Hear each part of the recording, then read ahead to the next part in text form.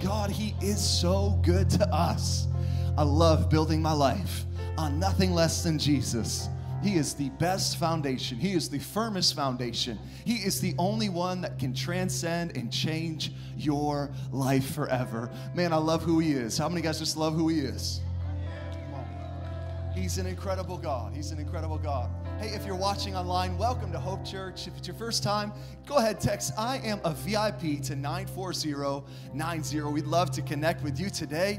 Hey, and if it's your first time in the house this morning, welcome to Hope. Can we just welcome everybody? Welcome, welcome, welcome. You matter to us because you matter to God, and we're so excited that you're here in the middle of this Thanksgiving holiday, kind of long weekend. How many guys had a good Thanksgiving? Come on. We had so much to be thankful for, and I'm so thankful for this church. I'm so thankful to be your pastor. If you haven't met me yet, my name's Nate. I'm the lead pastor here at Hope, and man, am I thankful. I'm grateful. I believe we get to lead some of the most free, liberating, fun people in the whole city who love Jesus with all their heart. Come on, if you love Jesus, give him one more shout of praise this morning. Come on. And man, we believe church is to be enjoyed, not endured. And I think about it coming into church this morning. Man, do I like this place that we're building? Or yes, do I like the atmosphere here? Do I like the name above every name that we get to worship? And the answer is a resounding yes. It is a privilege and an honor to be in His presence, lifting up His praises with His people today. We love the presence of God. It's our first core value here at Hope Church. His presence is our priority. And man, people matter. We want everybody to experience God, to find the hope that we have in Jesus. Yes, we're not giving away something we don't have. We're giving away what we found in Jesus. And there is so much life. There is so much freedom. There is such a foundation in the name of Jesus. And we want you to discover it today. We want it to change your life. If you've known Jesus your whole life, we want you to connect to Him at another level today like you never have before and be set free. Everybody say free. It was for freedom that Christ has set you free.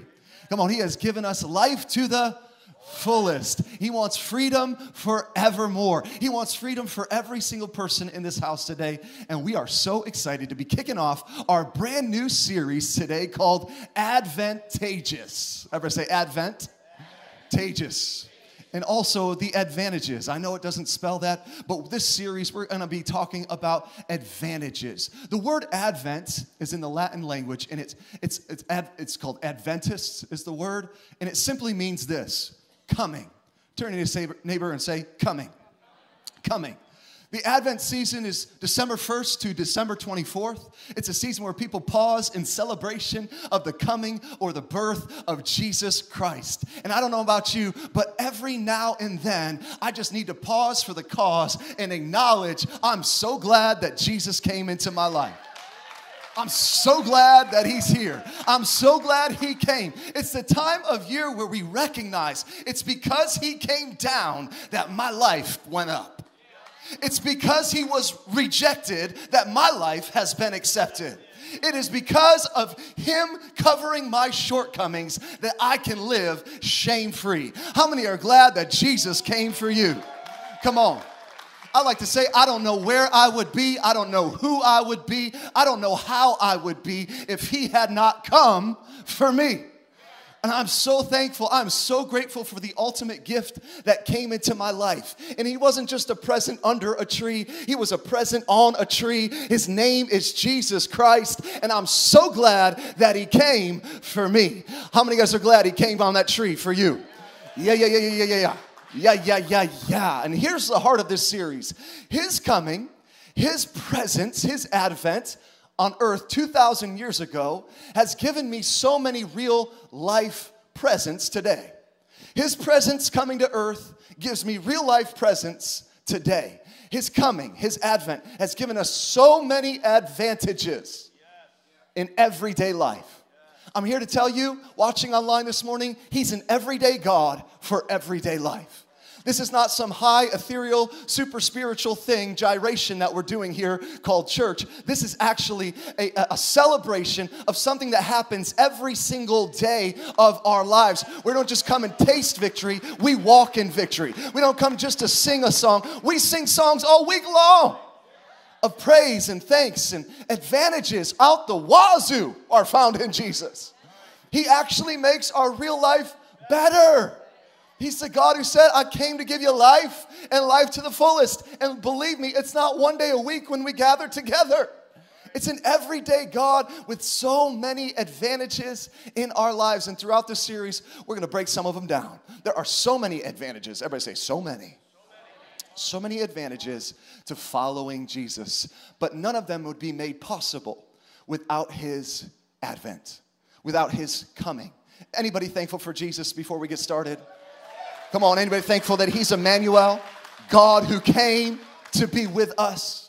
Psalms 103, David said it like this: bless the Lord, O my soul, all that's within me, and forget not all his benefits. So many people want to belittle the benefits of God. We're here to explore them, to show you all the benefits. We don't want you to forget all of his advantages, who forgives not just some of your sin, all of your iniquities, who heals not just some of your body, all your diseases, who redeems your life from destruction. Come on, I thought we were in church this morning celebrating the goodness of God, living out of the fruit of what we experience every week. Come on, he saves your life from destruction. Anybody here today been saved from a life of destruction?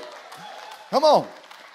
This is a live church. A live church is not a quiet church. A quiet church is a dead church. Let's respond to the word of God today. We're reading from Psalms 103. Who heals all your diseases, redeems your life from destruction, who crowns you with loving kindness and tender mercy. Mercy new every stinking morning kind of mercy. That's a chance upon chance upon chance, who satisfies your mouth with good things. That's the God I serve. He satisfies so that your youth is renewed like eagle's wings. Come on now. So exciting. This Advent season, let's not forget all of his benefits. To be thankful, you got to remember what he has done for you. We just went through a whole season. Thanksgiving is, I had somebody tell me, I said, I'm so thankful for you. And I just want to say thank you this morning. One of these little guys came up to me and said, Thanksgiving is over. I said, but man, I'm so thankful. I'm still thankful. I know Thanksgiving's over, but I am so thankful. Anybody still thankful? Remembering the advantages of Jesus this morning. We are still thankful. Come on now. Don't forget the benefits of Jesus. Let us celebrate him and take advantage of God being with us. Advantage of the Advent season. Okay, so the first thing we want to acknowledge today is freedom. The first advantage found in Jesus is freedom. In Jesus, there is so much freedom. Freedom from fear and anxiety. Somebody in our culture say yes. Freedom from bitterness. Somebody say, thank you, Jesus. Freedom from brokenness from my past. Freedom from baggage from my life that's been with me for a whole long time. Free from hurt, free from bitterness, free from baggage. You know, the enemy, he works in pretty predictable ways. Wherever there is a spirit of fear, you know that's not of God. Wherever there's fear. God has not given us a spirit of fear, but a power and love and a sound mind. A sound mind is not a spinning mind. Jesus stops the spin in your mind. He stops the spin. I'm so glad we don't have to be people who are stuck with spinning minds, anxious for everything, and in nothing giving thanks. But we can be people of a sound mind, anxious for nothing, and in everything giving thanks. Our minds are not stressed and fear-struck and stuck in the old days. No, God has given us a fresh, sound mind. Peace, sound mind. And if you look at 2020, you see a spirit of fear that came over so many people and held them hostage to a life of survival. A life of survival for many, many, many, many, many moons and months. You know, COVID struck fear into so many hearts and lives. There's another spirit that the enemy poured out like poison during this pandemic, and it was a spirit of offense. Everybody got afraid, and then, if you remember, everybody got offended. And isn't it just like the devil? Get everybody afraid, everybody isolated, everybody self-preserving, self-protecting, everybody looking out for number one, me, my four, and no more. And then a Molotov cocktail comes in of offense and gets everybody panties in a bunch. Everybody's all twisted and tied and isolated and surrounded by self and isolated, where all of a sudden in our country we saw people divided, offended, and hurt, and so enamored with the pain of the past.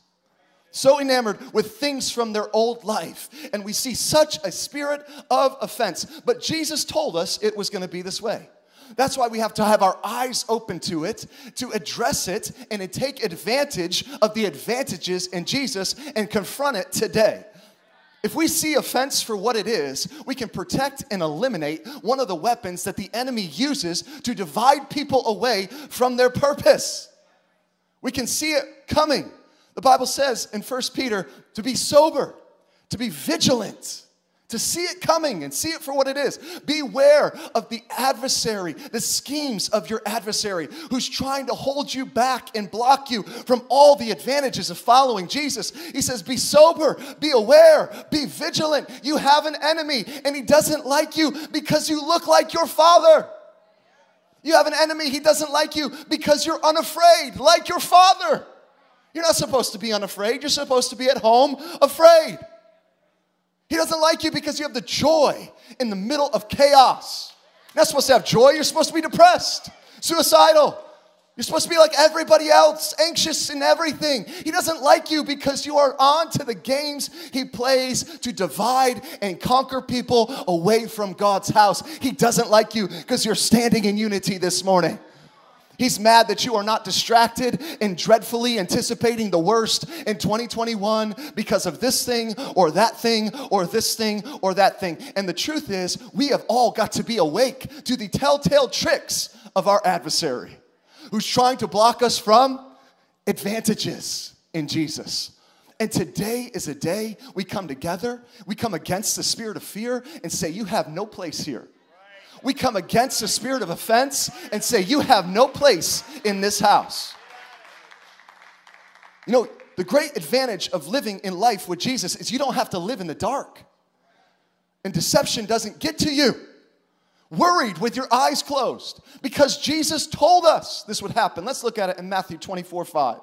This is Jesus speaking. He says, many will come in my name saying, I am the Christ, and will deceive many. And you will hear of wars and rumors of wars. But see to it that you are not troubled like everybody else is troubled.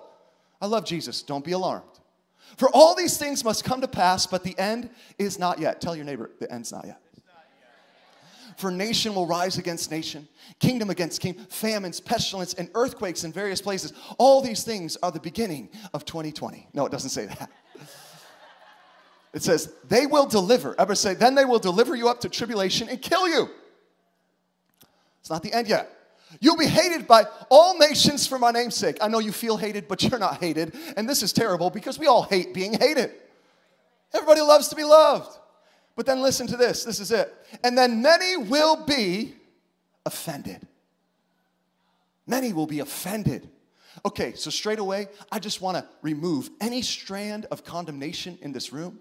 If you've been offended, you are free in Jesus' name. Don't feel guilty or bad because you've been offended, because the Bible says, and many will be offended.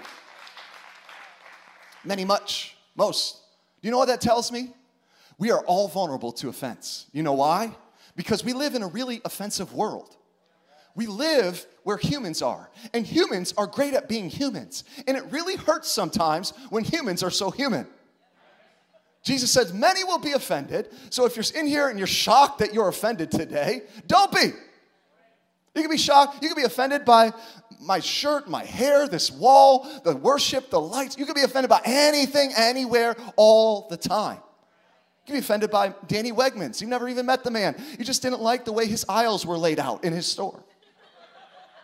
People get offended always. Don't be alarmed that you've been offended. Jesus said you're going to be vulnerable to this attack of the enemy. This is a signature move of Satan. And then he goes on to reveal a progression. Many will be offended and they will betray one another. Oh, that hurts, doesn't it? That hurts. They will hate one another. Then false prophets will rise up and deceive many. What does this tell us? That an offended heart that does not deal with offense with Jesus rightly will be vulnerable to deception. If you are easily offended, you will be easily deceived. That's what it tells us. And because lawlessness will abound, the love of many will grow cold. But you people of hope, come on, read it with me. But you people of hope who endure to the end shall be saved from the spirit of offense. Come on now. You know what? We're going to be smarter than the devil this Advent season because Jesus is revealing to us his lame game plan. At your dinner table with your relatives, I know you just had one, you're going to be smarter than the enemy who wants to divide your family apart and make you hate each other and you're eating turkey together. Over what? Politics? Over what? Racism? Over what? The way you tie your shoes? I mean, anything could be because of what she did 17 years ago when you had that boyfriend. You know what I'm saying? Like, over what are you staying offended for? This is your family. These are the people you love. We're going to be smarter than the enemy in this Advent season. What God put together, what God unified, let no man set apart, separate. And the message I'm bringing today is really a simple one. Why don't we all, in this Advent season, just opt out of offense? Raise your hand if you want to opt out of offense. Come on. We don't want to be the love of many growing cold. We want to opt out of that garbage. Opting out of the weight of offense. And I want to say this because you matter. You matter to God, and your destiny is too great, and the assignment on your life is too important for you to be taken out by something as stupid and insignificant as offense. He does not want you to be taken out by a spirit of offense or a spirit of fear in this season. Don't let the enemy make a fool of you with a trick you already know is coming to your Christmas table, to your church's table. You know, I wonder, why do you think the devil is so intent on people getting divided in order to conquer them? What is his end game? What is his end game? Well, here's the thing about the enemy. He knows the Bible better than most believers do.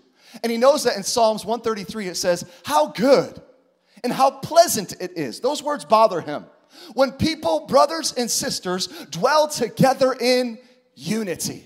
For there the Lord commands blessing, favor, prosperity, goodness. He reads this and he's like, oh, here's what I can do. What could I do? If it's a good and pleasant environment, people like good and pleasant environments. Did you know that last month, 55 brand new VIPs came into this house for the first time to worship with us? You know why 55 people came in the middle of a crisis? Why? Because unity is good and pleasant. And people like good and pleasant places. The enemy knows that's where people are going to be drawn to. And they might come to hope, and they might be freed from their baggage of their past. They might be freed from the pain of their past with Jesus and be set free. So the enemy says, I'm going to have to do something about that. We got to break up this unity blessing thing. I know what I'll do. I'll get everybody afraid, and then I'll get them all isolated, and then I'll throw my sneak attack of the spirit of offense. Oh, God. Sneak attack. I'll get them all mad at each other, betraying one another, hurt by one another. Oh, he hurt me so bad. Yeah, it's a plan. It has more to do with less of you than you think it is. And he will attempt to divide and conquer. But I love Romans 12:21, our last verse from the last series. Don't be overcome with evil. Don't be taken out by other people's offense, but overcome offense with good. Go on the offense and overcome it with division with strong unity. Go on the offense and overcome negative talk with powerful positive talk. Go on the offense when you're being offended and when everyone's seeing what's wrong with your company, what's wrong with your boss, what's wrong with your coworkers, what's wrong with your church. Talk about what's right. Celebrate what's right. Overcome the evil message with the message of good.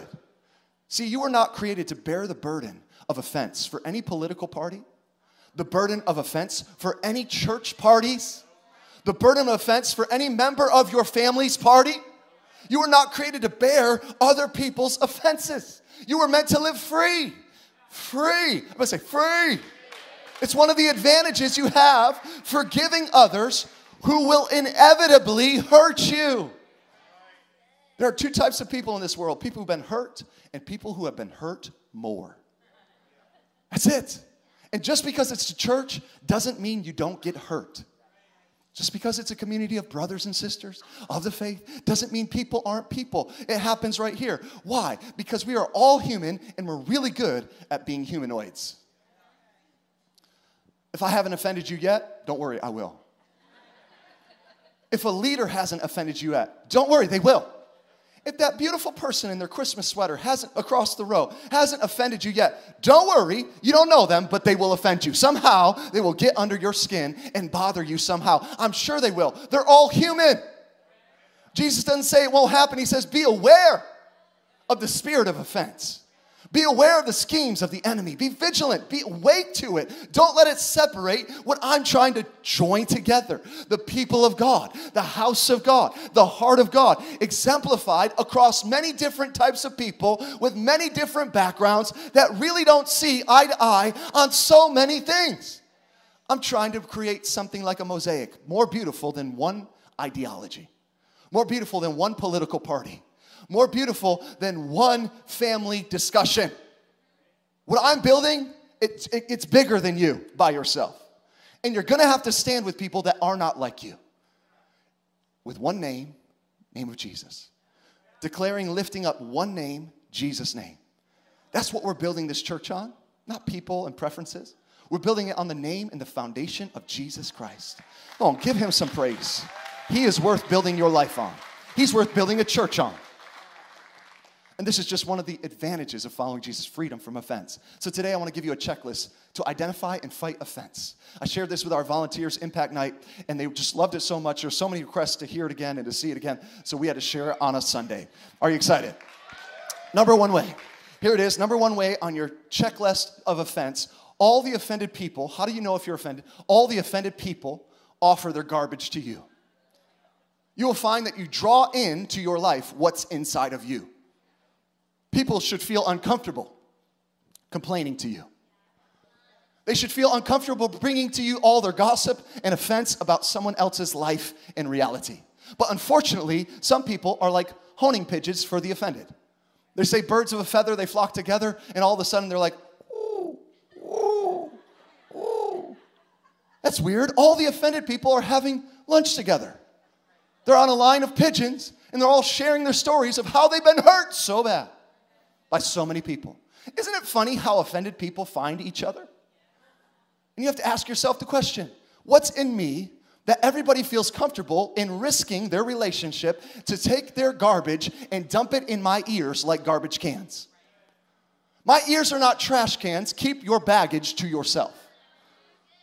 Even Gandhi says, I will not let anyone walk through my mind with their dirty feet. I'm offended. He's talking about Gandhi in church. Even the unchurched, even the ungodly, even the people who don't know Jesus know you don't want to let anybody's dirty feet walk through your mind. No trespassing with your dirt and your drama on my clean mind. Keep your feet off of this thing. Get out of my mind with your offense. I am a drama dissolver, not a drama dispenser. Come on, I diffuse drama. I shut it down. I don't diffuse it, I shut it down. I'm not here to spread it, I'm here to shut it down. And if people don't feel uncomfortable sharing offense with you, how is it that you have become a place of safety for their drama? Something in you is being drawn to that drama. Could it maybe what's on the inside of you somehow be on the inside of them and you're connecting on a level that doesn't make sense? And do I need to ask myself and say, what's in me that's attracting other people with all this garbage to me? Why do they feel so safe here? Does it have something to do with my heart and my offense? This is how we're to deal with offense, actually, because offenses are inevitable. Jesus said, we will all be offended. Matthew 18 says this, if another believer offends you, sins against you, go privately. Not to your friend. Don't shout it from the rooftops. Don't go talk about it on social media. Go to the person that did the wrong. Don't go to the friend that's like, oh man, you are so wronged and they are so bad, and you just tell you everything you want to hear so you're right in your offense. Instead of that natural immaturity, go directly to the person and talk to them. Have a conversation with them. If you can't just shake it off and be gracious, and it really lingers, go directly to the person. That's Jesus telling us. Keep it private and talk to them. You hurt me. I'm not sure if you meant it or not, but you did. And you hurt me, and I need to tell you. And our relationship is way too important for us to be divided over something this stupid. Then the Bible says, if the other person listens to you, confesses it, you've won them back. And shouldn't that be the goal of every brother and sister in Christ? Reconciliation? where we come back. Sometimes I think we're so superior when we get offended. Like we got something on somebody else and we're rightful in our offense because we have something. Now I'm the overlord and I have all this stuff against you, and the reason I can walk into a room and ignore you completely and be totally right is because you offended me and you were wrong. That's why I don't need to talk to you. And you hold it over their head like a ledger, and you draw other people to yourself who have the same kind of offense. And you're really guilty in God's eyes. What does the Bible tell us in the book of Proverbs? It says there are 6 things the Lord hates. Wait, 7 are abominable to him. And that 7th one doesn't just hate, he calls it abominable. It's like the abominable snowman. Everybody hates him. The one who sows discord among the brethren. There's 6 things the Lord hates. Wait, 7. And the 7th is the worst. The one who sows discord among the church. One who's continually stirring up the cauldron of crap in the church. God hates it. Don't let that be you. Say, I won't let that be me. You don't want to be the person obsessing over the speck in somebody else's eye when you have a beam sticking out of yours. Don't partner with division. Don't partner with the devil. Division is demonic, period. Division is demonic. It's the opposite of unity, which is good and lovely. And the devil is brilliant at division. He doesn't need any associates. Instead, be known for what you are for, what God is for. Unity keepers, peacemakers, drama dissolvers. Be known as the person who says, that's nice, I'm not garbage can, stop dumping your garbage in my ears. I don't want to hear it. Be known for the person who protects unity. People who speak life and blessing, not hate, death, and cursing against another person. Instead of destroying what God said he was going to build, make up your mind. I will build his church. I will build people's lives. I will not tear down people's lives with my words. I will build people's lives with my words, with my energy, with my efforts. I'm a builder. I'm a protector of unity in good and pleasant blessing. I want to be the Psalms 133 church that says, I want to protect unity. Where there is unity, there is a blessing. Ephesians 4:3 says, be eager. Just like be aware, be eager and strive earnestly, like really hard. Work at this to guard and keep the unity. So guard and protect what God is building by overcoming evil with good. A message of dissent with a message of honor, where we lift people up instead of tearing them down. Number 1, all the offended people are drawn to you. How are we doing? Number 2, you're lonely. Number 2, how do I know if I'm susceptible to offense? You're lonely. It's so sad to see someone who, because of offenses that they've carried and not released to God, they actually have built a fence around their lives. And on that fence is a little sign that says, beware, attack dog inside. And it's keeping people out. It's stopping them from enjoying relationship with you. They say things like, I don't have any friends, I want friends, and I'm lonely. But they don't realize the fence says, enter at your own risk. You will be destroyed. I don't know why I don't have any friends. Breathe the fire-breathing dragon. I don't know why I don't have any friends. The dragon says, maybe it's because you incinerate everybody who has a different point of view than you. Or says something that you don't like. Well, I'm so lonely. I'm so lonely. You got to be gracious. You know what I've realized in life? Not everybody's going to think how you think. Believe what you believe. Act how you act. Nor are they going to have the same upbringing and the same life experiences and the same perspectives, and it's different than yours. So stop breathing fire at everybody who does not agree with everything you say. Well, it's in the Bible. Shouldn't they agree? Maybe they're not there. Maybe they're not there yet. How about you meet them where they're at instead of incinerating them for having a different point of view? And bring them closer to what's truth. I know this woman, she had an abortion. And she was hanging out with some of her Christian friends. And they didn't know about the abortion, but she had this abortion, and she was hanging out with a whole group of new ladies. And this one person was just going on a tirade just about how terrible abortion was. And this other person who has had an abortion in their life, been refreshed and renewed in the blood of Jesus, she's just so offended by this casual disgust from a believer. But oftentimes when people hurt you, You are so angry, you're so wronged, and you're asking yourself, asking other people, asking God, don't they know how I feel? Don't they know what I've been through, how insensitive that was, just going on a tyrant against who I am and what happened in my life? Don't they know that they might not know everything about what happened leading up to that decision? Don't they know how bad that hurt me based on my past, based on my perspective, based on my life experiences? Don't they know what it did to me when they said that? And the answer is no. They don't know. How could they know what it feels like? See, you're offended, but you're judging someone else based on your life experiences. You're placing judgment on them because they don't understand how you feel. How could they know how you feel? You don't even know how you feel most of the time. And can I take it a little step further as believers? You shouldn't want them to know how you feel. You shouldn't want them to know what it's like to see your kid strung out on drugs, walking in streets, playing with semi-trucks, because he's so high, he can't keep his head on straight. You shouldn't want them to know what it's like to have your spouse cheat on you. Well, don't they know? No, they don't, and they don't need to know. You shouldn't want people to know what it's like to be betrayed, what it's like to be abused, what it's like to be discriminated against. Why would you want anybody to know that? Why can't you shouldn't want them to know what it's like to walk a mile in your shoes. Isn't it enough that you went through it? Isn't it enough that you felt it, that you experienced it, that you bore the pain of that child, of that thing, of that pain from your past? Isn't it enough that you've been hurt? You need everybody else to know the hurt that you went through personally.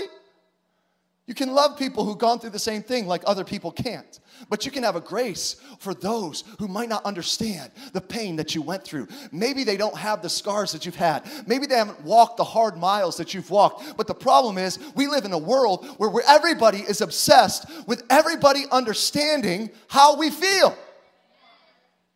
I don't want you to feel my pain. I want you to be free of pain. Can it ever be enough that God knows how you feel? That he is a high priest that is in touch with the hurt and the pain of your past?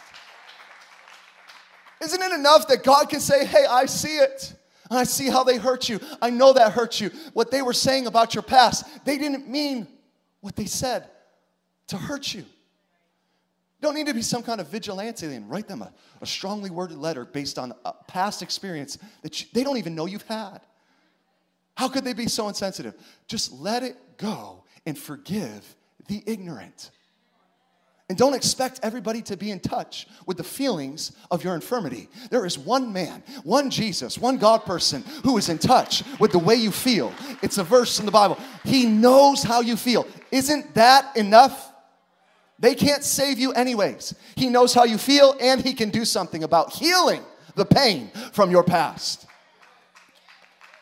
If we don't learn to be gracious, you're going to be lonely because people are offensive. Jesus said it. We've all been offended.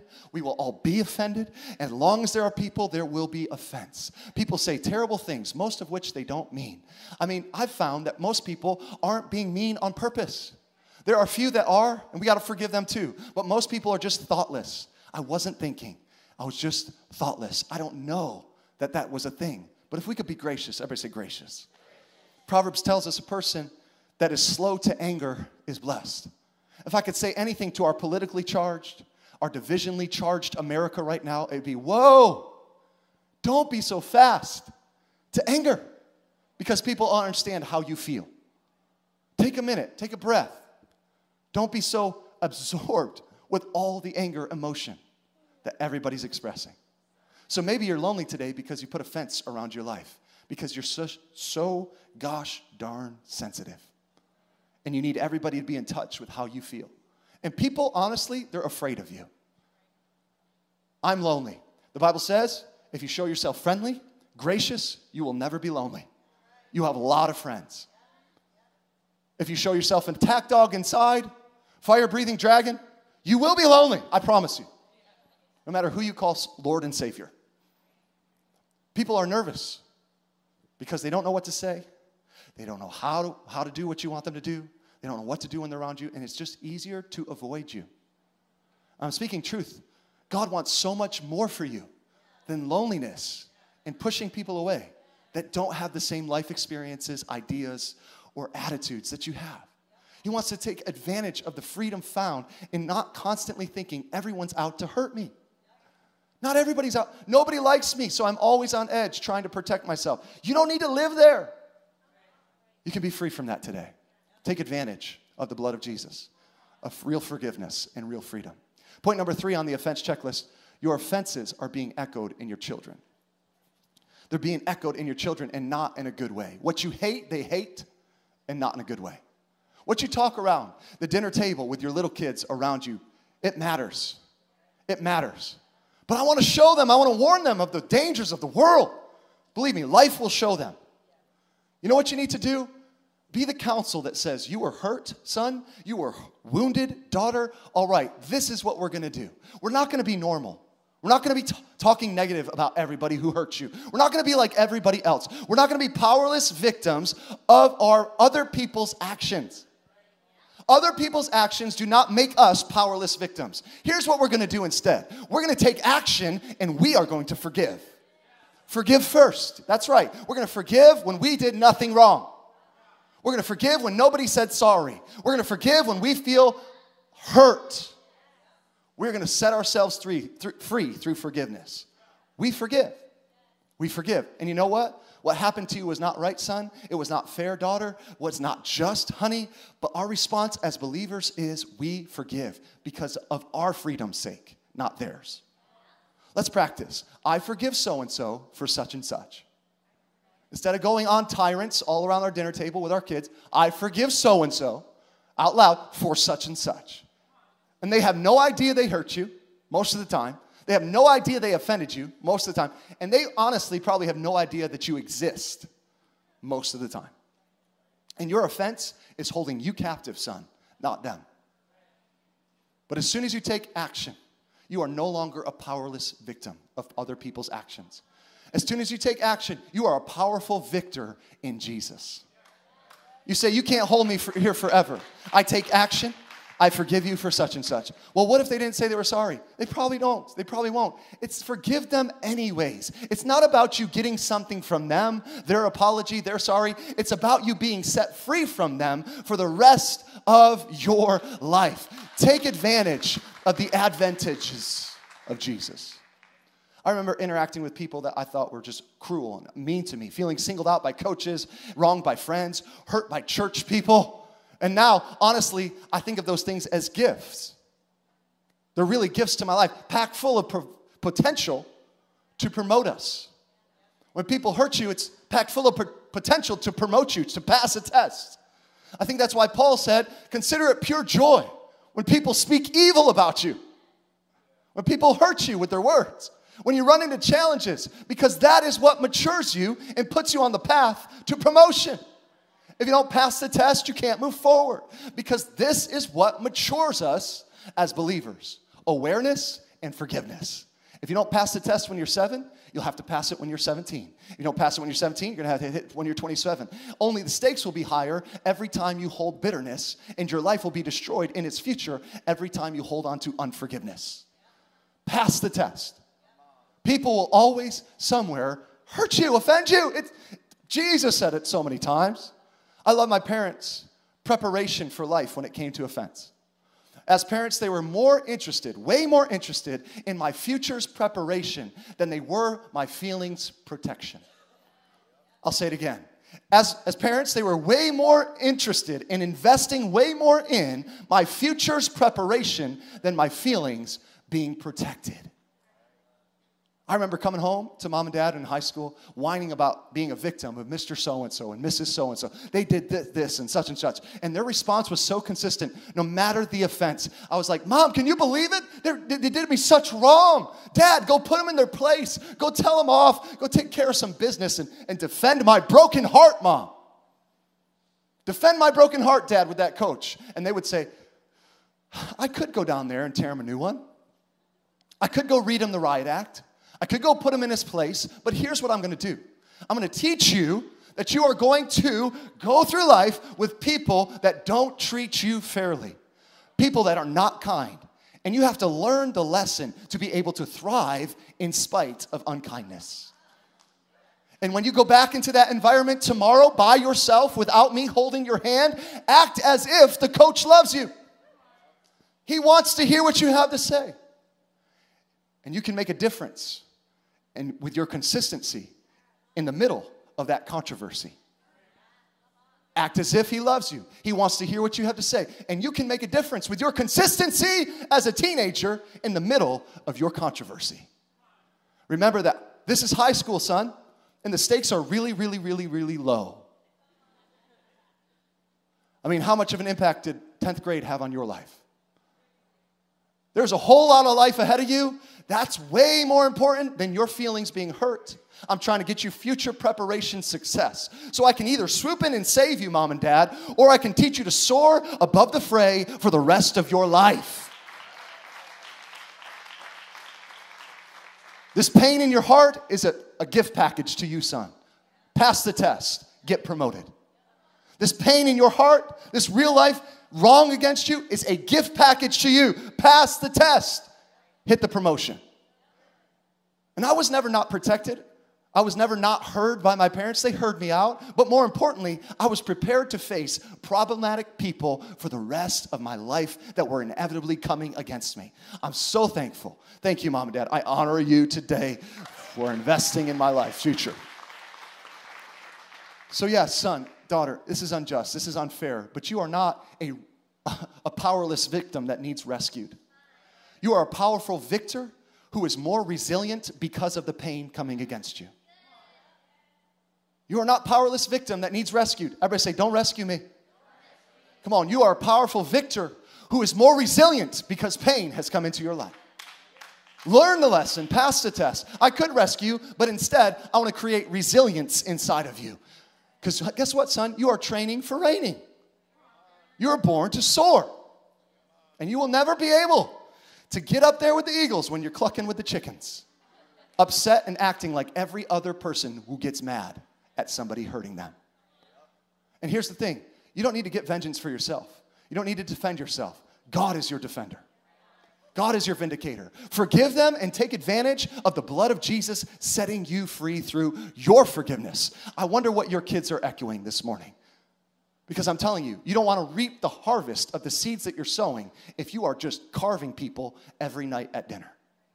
You're sitting around the dinner table, like a Thanksgiving dinner table, and carving turkeys, but their names are Pastor so-and-so, and their names are Coach so-and-so, and their names are Officer so-and-so, and their names are so-and-so. Any authority. Oh, did you hear that, Pastor? You hear that, leader? Can you believe what my coworker did to me? Can you believe my boss is such an animal? Are you preparing them for when they have a boss someday? And you're carving people up like a roasted turkey on Thanksgiving every day, and you're feeding it to your kids, and you're surprised by the harvest you sow when they hit 18 and they can't stand you because you're the authority in their life saying, be home by 11. You're shocked and ruffled when your kids don't want to go to church anymore.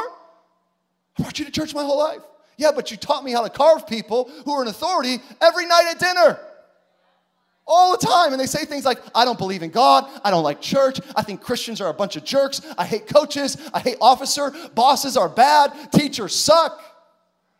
And you're surprised at the harvest when you've been sowing seeds of division every night for the last 12 years. Your offenses are being echoed in your children. Don't look at them and say, whoa, that one fell far from the tree. Look at them and say, that's an echo of my reality. I have a blind spot. I want to be set free. I want to be set free. I want to be set free. Paul said, you're offended. You're hurt with one another, and it will trouble you. It doesn't trouble them. It troubles you. Who does it trouble to have an offense against someone? It troubles you and your children after you. Okay, point number 4. Am I carrying an offense on the checklist? Here it is. I'm about to offend some people. You're not praying. How do I know if I'm carrying offense? You're not praying. Well, that's presumptuous. How dare you? I'm offended during the offense message. Well, it's obvious because how can you be talking to him and not talking to them? John said, how can you believe in a God and love a God who you can't see, but you hate your brother who you can see? You've let offense linger too long. The Bible says in the book of Ephesians, don't let the sun go down on your wrath. So basically, God is saying there is an expiration date on your offense. You're allowed to be angry up until right now. You get until the sun goes down. To that point, you can call them names. You can kick a hole in the wall. You can be sad. You can have a pity party. You can pout and mope and be angry. But when you see that sun going down, it's a heavenly reminder from your heavenly Father who loves you way too much to leave you in this dysfunction, for you to stay here and lay here in your dysfunction. He will say, I love you too much for that. That's enough now. You let it all out. Have a good cry. Because I love you, there is an expiration date. I don't want you to stay here inside. They've stolen this whole day. Don't let them steal another day of your destiny. Don't let them have one more moment of your mind space. Don't let their dirty feet walk across your clean mind. One more time. They've stolen enough from you already. The past 30 years of bitterness, let it go. They're stealing your future destiny. Now I'll let you have a minute, get out of your system, listen to you like any good husband would. She did what? What? No. I can't believe, but then let it go and forgive. Okay, what are we going to do with this now? It happened, it hurts. Now what are we going to do now? Because you can't stay with your panties in a bunch forever. It's uncomfortable, not for them, for you. You need to adjust. You need to adjust. Everybody say, I need to adjust. Because offense hurts you, Paul says. It doesn't hurt the other person. They're wedgie free. That's right. I'm very offended. Okay. I'm offended with the wedgie talk. Okay? It's very uncomfortable. You need to adjust for your sake. That's all I'm saying. If you have an offense, you're not praying, wow, how dare you? My gosh. Because when you get into it with God and you do what he says to do every single day, my Father who's in heaven, awesome is your name. Your kingdom come. Your will be done here on earth as it is in heaven. Today give me my daily bread and forgive me just as I forgive those. When you pray, pray this every day. And forgive those who have offended me. You can't get too far with Jesus in prayer life. Everyday prayers, when you have an offense. If you're holding an offense today, you're telling the world, I'm not praying and I don't believe this garbage. The book of Mark tells us, whenever you stand praying, if you find, you got to go find it. If there's anything in me, you got to go look for it. Find means you're looking for it. Because you want to be forgiven just as you forgive those who trespass against your heart. If you find something carrying it in your heart that you're carrying in your heart against another person, what do? Release them and forgive them. So that your Father in heaven will also release you and forgive you of your faults. It's hard to talk to a God that you keep on rejecting every day through bitterness and offense. Release them. Release them. Everybody say, Muswaba. Just kidding. Release. Everybody say, release them. I was just seeing who was paying attention. Thank you for not saying Muswaba. Father, I thank you that when you came and my sins were as red as scarlet and I was a jacked up mess, I thank you that I became a recipient of your mercy, which literally means an undeserved chance that I did not need to get. But you gave it to me anyways. And far be it from me to not extend the same mercy to those who have hurt me and hurt my family and hurt my friends. I release it to you. Some of you are saying right now, oh, it's not my problem, Pastor. I'm just mad for other people, how they hurt my mom, how they hurt my sister. It's the same thing. Release them. You are not created to bear other people's offense. You can't be mad for someone. I love the scripture, 1 Peter 2:23. Jesus did not retaliate when he was insulted, nor threaten revenge when he suffered on that cross. He left his case in the hands of God, who always, everybody say always judges fairly. I know that I'm talking to people today who's been bitterly wounded by the church world, by the friend world, by the father, the parental world. Been very, very hurt, very disappointed, very attacked, very broken by other people's words and actions against you. But this same principle applies to the little things and the big things. You might think, I'm coming after you today. I'm attacking you today. But I'm trying to be your friend today to say, take advantage and be free in the name of Jesus. There is freedom available in Jesus. And if you leave your case in God's hands, He always judges fairly. Always. A lot of us don't want to do that because we want them to pay for what they did. We want to receive mercy when I sin. Oh, but when they mess up, I want justice. Give me justice. When you do it, I want justice. Jesus tells a story of a person like me who was forgiven a great debt that he could never, ever pay back. And they come to this benevolent Father whose mercies are brand new every morning, and he receives forgiveness. He says, I forgive you completely of a debt that you can never pay back. And that same person goes to another person who he probably went to church. He probably had a Jesus fish on the back of his car, a WWJD bracelet on his neck and arm. He went to his brother that owed him a much lesser debt and said, you better pay me what you have right now. And the guy said, I'll pay you. Just give me a few weeks. I'll give you everything back. I'll give you your money. I can do this debt. And instead of extending the same mercy that he himself found, he held him and said, I want justice. He threw him into prison over a much smaller debt. But you know what? God was watching. And the Bible says the angels were watching. You got to look out for angels because they're tattletales. The Bible says the angels were watching. This is Jesus telling a parable. He says, the angels were watching, and they said to God, did you just see what your servant did? The one whom you forgave that great impayable debt? He went out and demanded justice on somebody who owed him much less right after you forgave him for so much more than he could ever be free from. And he would not extend the same mercy. We have got to be better than this, people of hope. Come on. Have you forgotten of what you've been forgiven from? Because if you remember what you've been forgiven from, you will forgive so much. If you realize who you are without grace, without the grace extended to you, you will extend so much more grace towards people who hurt you. If I could get the worship team to come up. The Bible says, or the keys. The Bible says the world will know that we are his kids by our love. We might say, well, but they owe me and I'm hurt. And I deserve to be honored. I shouldn't be treated this way. I'm too valuable to feel the way they're making me feel right now. And it's not okay. And guess what? You are right. They shouldn't be treating you like that. But can I give you a really good tip? You've got to find your value and your affirmation from God and his word. And then you won't need people to affirm you so much out there. See, a lot of us get offended, and it's because we're not praying.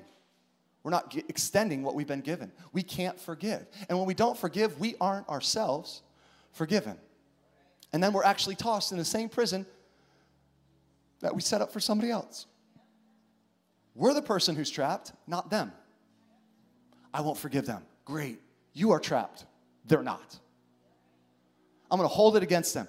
Great. You're in more of a prison than they are. And even though it hurts, offense can only ever be a flesh wound. Write it down. Offense will never be fatal. Offense can't kill you.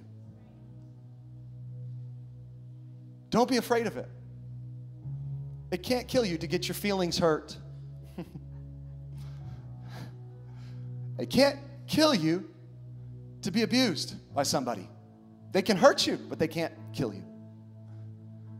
Because we need to know that our sense of value and worth, it was never in their hands to begin with. It was never in your friend's hands. It was never in your father's hands. It was never in your boss's hands. It was never in the closest people to you hands. They never get to decide what your life is worth. Your life matters or not is not up to them. They never get to decide how valuable you actually are. You are always meant to hear those words from your Heavenly Father. And he who he says you are, that will set you free. You don't need their sorry, you need forgiveness and to hear the voice of your Father saying, you are my beloved son. You are an amazing daughter. I love you so much. When they say it, it's nice. When people are like, great job, you did great. But when God says it, when he says it, my goodness, it changes everything. You get affirmation, you get freedom, you get wholeness. Are you drinking from the wrong stream today? Are you drinking from the wrong well today? Find your worth in the name of Jesus. Today, I want to give you an opportunity. If you've never found your freedom from what other people did to you, Jesus can save you from that pain. Jesus can save you from that hurt. He's the God who says, you don't have to trust everybody. He says, trust in the Lord with all your heart. But he never says, trust people with all your heart. But he does command us to love our neighbors, everybody, and forgive everybody. And it's not for their sake. It's for yours. Jesus is smart. He wants you to be free. He wants you to be out of the prison of offense. If you've never had a relationship with Jesus, it's really hard to forgive the people from your past. Because there's something called the blood of Jesus that washes and wipes. It sounds weird, it sounds morbid. It's just simply, he paid for something so you don't have to. And when you put your trust in Jesus and you allow his blood to cover your past, he actually sets you free from everything that you can't let go of by yourself. Today I want to encourage you, be free in the blood of Jesus. Be free by setting them free. Believe me, he's the God who always judges fairly. Always means always. The reason he didn't retaliate when he was hurt is because he serves a God who sees it, who knows it. He knows, man, I got so much mercy. If they don't get it, I know he's going to judge fairly. I know he's going to judge fairly. My part is to forgive and be free. I want to encourage you, if you don't have a relationship with Jesus, take advantage. Take advantage of being free from the inside out through forgiveness and the blood of Jesus. Today, if you've walked away from Jesus, maybe you used to relate to him, but you stopped for any reason, you want to get back into relationship with Jesus, on the count of 3, I'm going to ask you to simply raise your hand and say, that's me, as an act of faith. I want to relate to Jesus again because my pain is holding me back from my past, and I actually want freedom. I actually want deliverance. If that's you today, maybe you've never had a relationship with Jesus. Maybe you've never opened up your life to him, and your past is just holding you back. I want to tell you, you can be free today from all the things that hurt you. Put your trust in Jesus. Ask him to pay for something that you can't pay for by yourself. Ask him to deal with things that you can never make right. Maybe the person who hurt you is dead. Maybe the person who hurt you is long gone. You can't get words from them. You can't get closure from them. The only one who can close that is Jesus Christ. And he wants you to live free from whatever pain is in your past. Today, on the count of 3, I'm going to ask you as an act of faith to say, I'm trusting in Jesus in my past, in my present, and to be free in my future. I believe who he is, and I want him to set me free today from the inside out. If that's you, every head bowed, every eye closed, I'd love to pray with you right where you're at today. 1, come on, don't wait. 2, you can be free today. 3, that's me. Put your hand up, I want to see it, and I'll pray with you right where you're at today. You want to get right with Jesus. You want to get into relationship with Jesus for the first time. I want to ask you to just raise your hand as an act of faith today. I know it. Thank you. Thank you, sweetie. That's incredible. Thank you. Thank you, honey. Maybe you used to have a relationship with him. It's grown cold. You're still hurting. I'm telling you, there's freedom available. There's an advantage in Jesus. He can give you a fresh start. And his mercy is brand new today, which means you get another chance at relationship of freedom. Come on, can we celebrate these decisions today, Hope Church? Come on. The Bible says it's so easy to be set free. All you got to do is believe in your heart and ask Jesus into your life. And you can be rescued, saved. Believe in your heart and ask him with your mouth. The same process goes for forgiveness. I believe he can help me, and I'm going to say it out loud. I'm going to forgive so-and-so for such and such. Today, I forgive so-and-so for such and such. It's a heart and mouth activity. It'll set you free all the way. Let's do it today, Jesus. Come on, church, let's do it together with these people. Jesus, today I trust you to wash me in your blood, to forgive me of all my sins, as I forgive those who have hurt me. I ask you to wash me. Set me free from the pain. I trust that you can do what I cannot do. And today I want healing. Today I want wholeness. Today I want to be delivered of this thing. So I surrender it to you. I give you all that I have. Make me a new creation. And give me a bright future. Come on, freedom in Jesus' name. Everybody said, let it be so.